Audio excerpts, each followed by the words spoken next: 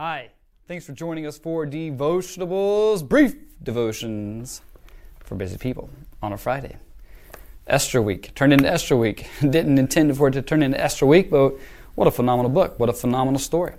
And so we've been looking at how God is always at work in our lives, even when it's hard for us to see Him, but we need to be intentional in the way we look at the world and to see that God is indeed at work in all things.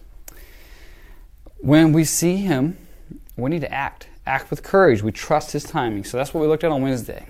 To trust God's timing. Trust God's timing and expect Him to do big things. And indeed, He worked marvelously on behalf of His people, for the Jewish people, and through Esther and Mordecai, that there was a great salvation won for the people of God. And so how do they respond? They respond with rejoicing and with celebration, and this whole feast, the Feast of Purim, comes out of this great salvation that the Lord worked for the people. So they were able to stave off annihilation, and in fact, they ended up destroying all of their enemies. The king's edict cannot be reversed. So the edict that Haman had paid for, it could not be reversed. So even though Haman now has been taken out of the picture, you see that after Esther, she took up that courage and she revealed her identity to the king, and then also say, hey, you're about to kill my people, and Mordecai, who saved your life, O king. And Haman did all this, so the king has Haman put away on the gallows and he's destroyed, but they're still in trouble because the time has been set for this certain day to come in which all the Jews would be destroyed.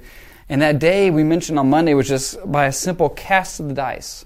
Of course, we know the Proverbs said that every turn of the dice, every cast in the lot that comes up is from the Lord. And so there's still the time in the hourglass, so to speak, is still running out. So they had to go to the king and they said, King, we need another edict. And we send it out to all your provinces from India to Ethiopia. It's saying that the Jews can defend themselves. And indeed they do. And they triumph over their enemies. And they don't emphasize the fact that they didn't even take the plunder.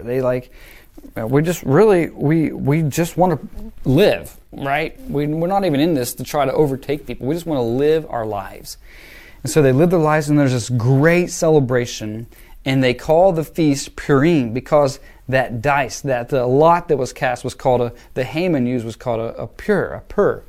And so kind of the irony that these days of Purim and the celebration. So when you see God acting and you join Him in that work and you pray and you fast and you seek the Lord's face, and the Lord indeed does great things, like you expect great things, and God does those things, how do you respond? Jesus told the story when there were 10 lepers, right? It wasn't a story. Jesus healed 10 lepers, right? And only one returned, a foreigner, to give thanks. And Jesus said, well, were not all 10 cleansed? When God does a work in your life, how do we respond? Well, we should respond with great rejoicing, with worship, with thanksgiving. And indeed, the people of Israel do. They had this feast, and they celebrate it even to this day. And so the feast goes on, and so I just want you to think about how you can rejoice and make that an intentional thing. For if you have a family and the Lord does something, make sure that you set aside time with your children, maybe around the dinner table, maybe have a little nicer of a meal. Say, hey, we're going to splurge a little bit, like within reason, right? But say, we're going to feast. The Lord did something, just to make it set apart for your kids who say, hey, man, the Lord did something for us.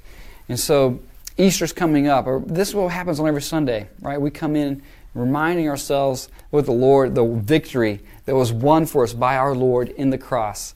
That we come and we celebrate the resurrection by singing and worshiping the Lord. So in your life, when the Lord acts, respond with rejoicing, worship, and thanksgiving. And that's something we can do every Sunday as we gather together as the Lord's people to remind ourselves of the victory that we have won for us by the precious blood of Jesus at Calvary and His resurrection on that glorious Sunday morning. Blessings to you this weekend. Hope you have a wonderful day.